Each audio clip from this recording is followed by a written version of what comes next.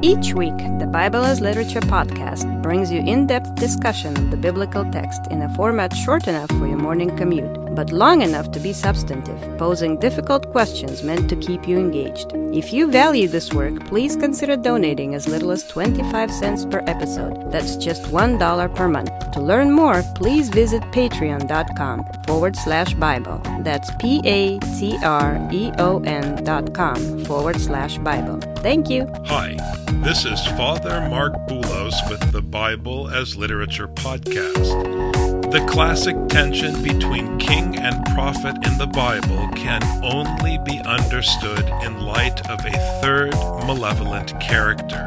Like the king, this character stands in opposition to God even when it proclaims its love for the prophet. The mob, as we've said for weeks, has a part to play in human tyranny. In Matthew chapter 14, Herod's fear of this third party leads him into direct conflict with God's law. It really doesn't matter that the crowd reveres John the Baptist. Their perverse relationship with Herod, motivated by their own fears, can't but lead to destruction. As Jesus said, "From the days of John the Baptist until now, the kingdom of heaven suffers violence, and violent men take it by force." Richard and I discuss the Gospel of Matthew, chapter 14, verses 1 to 5. You're listening to the Bible as Literature.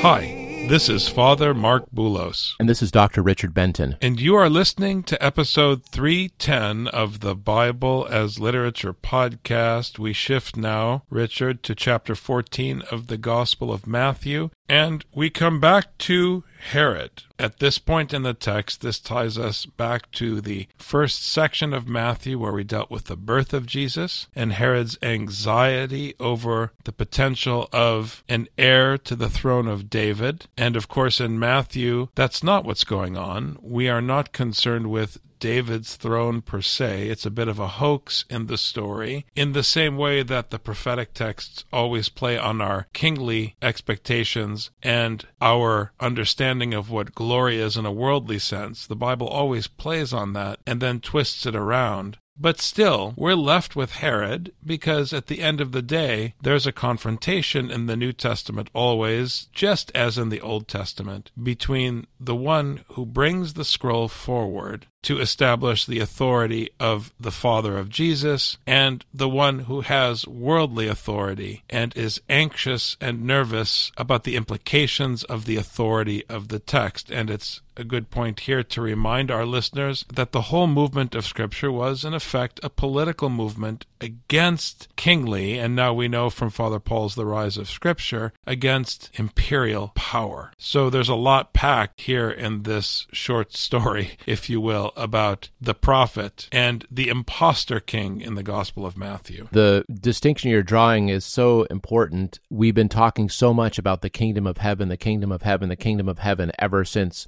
John the Baptist brought it up first in the beginning of Matthew, but even before that with the genealogy.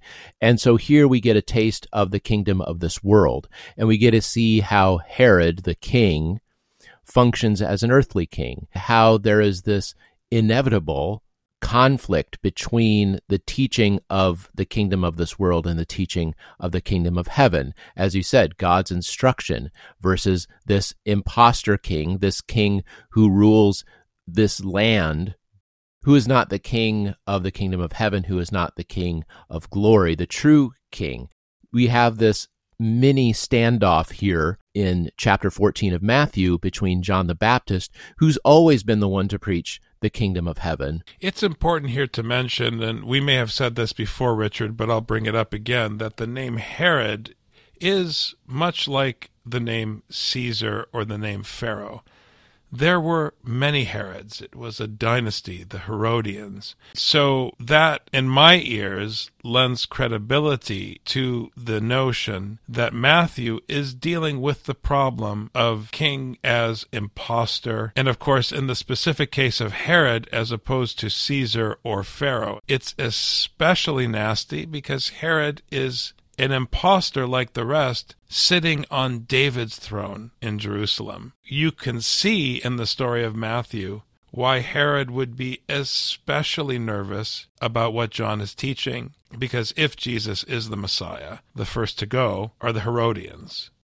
At that time, Herod the Tetrarch heard the news about Jesus and said to his servants, "This is John the Baptist. He has risen from the dead, and that is why miraculous powers are at work in him." Tetrarch is tetrarchis. He's the governor of the fourth part of a region. That's his title. So though he claims that he's a king sitting on David's throne, in the eyes of the Romans, he's just a local head. He claims to be the ruler of God's people, but he's the vassal of the Romans. And then, of course, you have this word in English, servant, that appears again. Here, they translate the word pes the same way they translate the word doulos, and they say servant. Now, on the one hand, you could say that we all know that children are the equivalent of servants, or at least those terms are interchangeable in Greek and in Hebrew. But my point for our listeners always is to remember that because of the limitations of translation, you are unable to differentiate between the character, which we call servants in English here in the story of Herod, and the character, for example, of the slaves in the story of the wheat and the tares. And if you pay attention to this terminology in context of Paul's letters and also the historical setting of the Roman household, you know that the question of who is a son and an heir and who is not a son and an heir, what's the difference between the children and the heir? What's the difference between the children, generally speaking, and the actual slaves in the household? These are important questions. Yeah, Father, I'm so happy you mentioned this because I think that being aware of the problem of translation, we all know that when we try to translate from one language to another, we're always going to lose something because we lose associations between words, which are normal in any language, but also since this is an ancient text, we lose signifiers of an ancient order, an ancient way of doing things, and ancient significations. Without those, we lose sight of some of the items that the author is trying to put forth. Another point about this verse is that Herod immediately goes from hearing about Jesus to John the Baptist. We've both been mentioning how much this idea of the kingdom of heaven has been going all throughout Matthew and has connected the first words of John the Baptist and the words of Jesus about the kingdom of heaven being at hand. And it's important that the character who reinforces this point is none other than Herod the Great, the Herod the Tetrarch. What Jesus is doing and what John the Baptist is doing are the same. It's so important that Herod sees this connection between Jesus and John the Baptist. This is something that we've noticed from the beginning, since John the Baptist was speaking, and then when Jesus began to teach, he was using the same words as John the Baptist, specifically about the kingdom of heaven. So Herod the Tetrarch is the first to recognize that this teaching is a threat to his rule, is a threat to his power, is a threat to who he is as a king. When he talks about, as you read, miraculous works, these are the mighty works of dynamis, as it is in Greek. This, according to Herod, is proof that John the Baptist is somehow still active. And in fact, John the Baptist is still active, but not necessarily through these works themselves, but through the teaching that John the Baptist began, that Jesus is continuing and expanding on and growing. In talking about these expressions of might or power, the connotation may be miraculous, but I think the question, of course, is strength when we're talking about the showdown between the king and the scroll. What's interesting is he talks about John having been raised from the dead. there's so much at stake in that statement because of the relationship between Jesus and Paul. We've said many times, citing Father Paul's commentary on the New Testament on Paul and Mark, we've cited many times on this program over the years the connection between Paul and John the Baptist. And one of the obvious tells, of course, is that Paul was beheaded and John the Baptist was beheaded. It's strange that John the Baptist was beheaded, since that was a form of execution reserved for Roman citizens.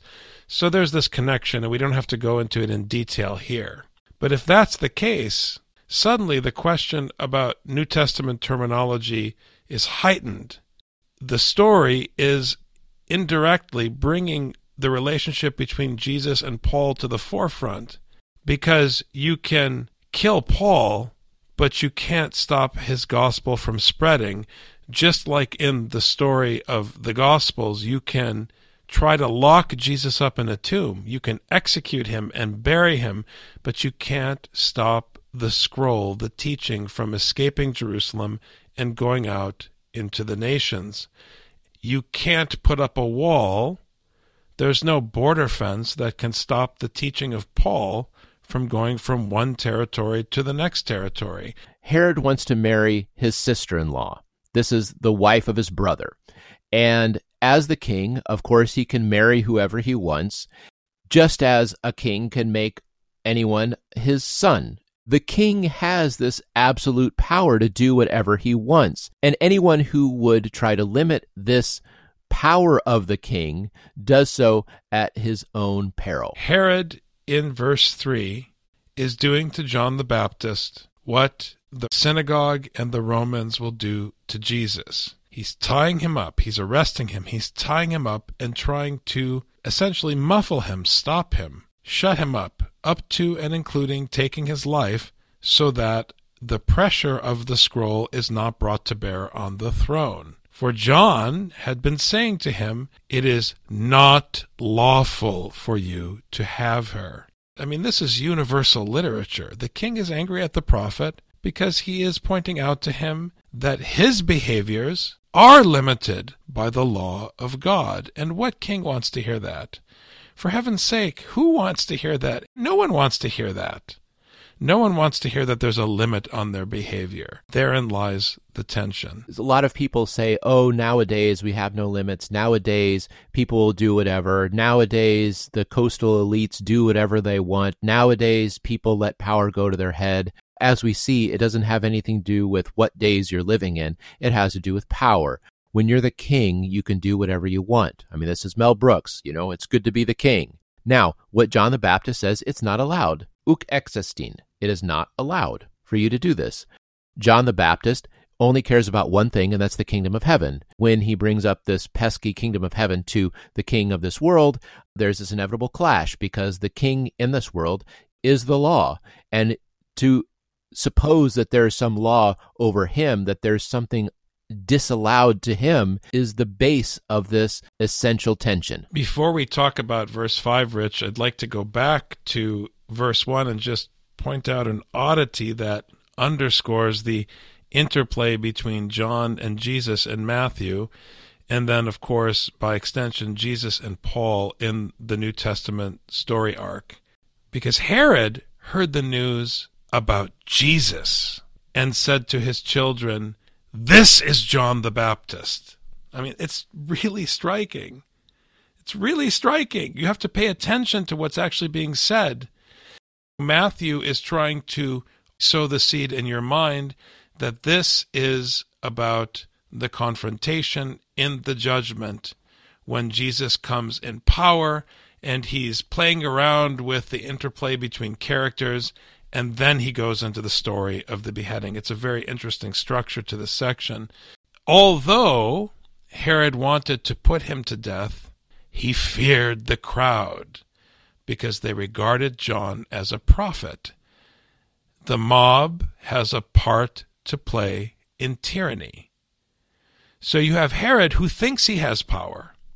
You have the prophet, who represents the power of God's law, who is bringing the power of God's law to bear on the throne.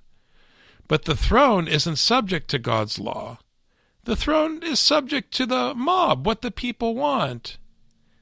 So Matthew is telling you flat out that if you try to please the people, you're going to end up with Herod. This is what it is. Herod's a coward. He's afraid of the prophet. He's afraid of the people. And unfortunately in the story, he's more afraid of the people. Because we all know that the power of the throne comes from our sycophancy. We give power to the government. The reason we trade whatever we think we have in exchange for the power of Herod is because of what you've mentioned many times from the minor prophets, that we want security. So Herod has something the people want, and he is afraid of them. They have something he needs in order to maintain his throne, and so they enter into a partnership of abuse that shuts out, and in the story here results in the execution of the one who's bringing the real value and the real power into the equation. I think you hit the nail on the head, and I'm always grateful when we can take the time to really go through these verses and pick apart the power dynamics. When John the Baptist teaches a teaching to Herod, he ignores it, which means he's not afraid. Because he's the king, he can do what he wants. But when the crowd disallows him to do something he wants, he's afraid. He wants to kill John the Baptist. When John the Baptist tells him you can't have him as a wife, he says, "Who are you to tell me? I'm the king." But if the crowd says to him, "Hey, you can't kill John the Baptist, he's our prophet," and he's like, okay. And then he holds back, or he tries to do something in secret.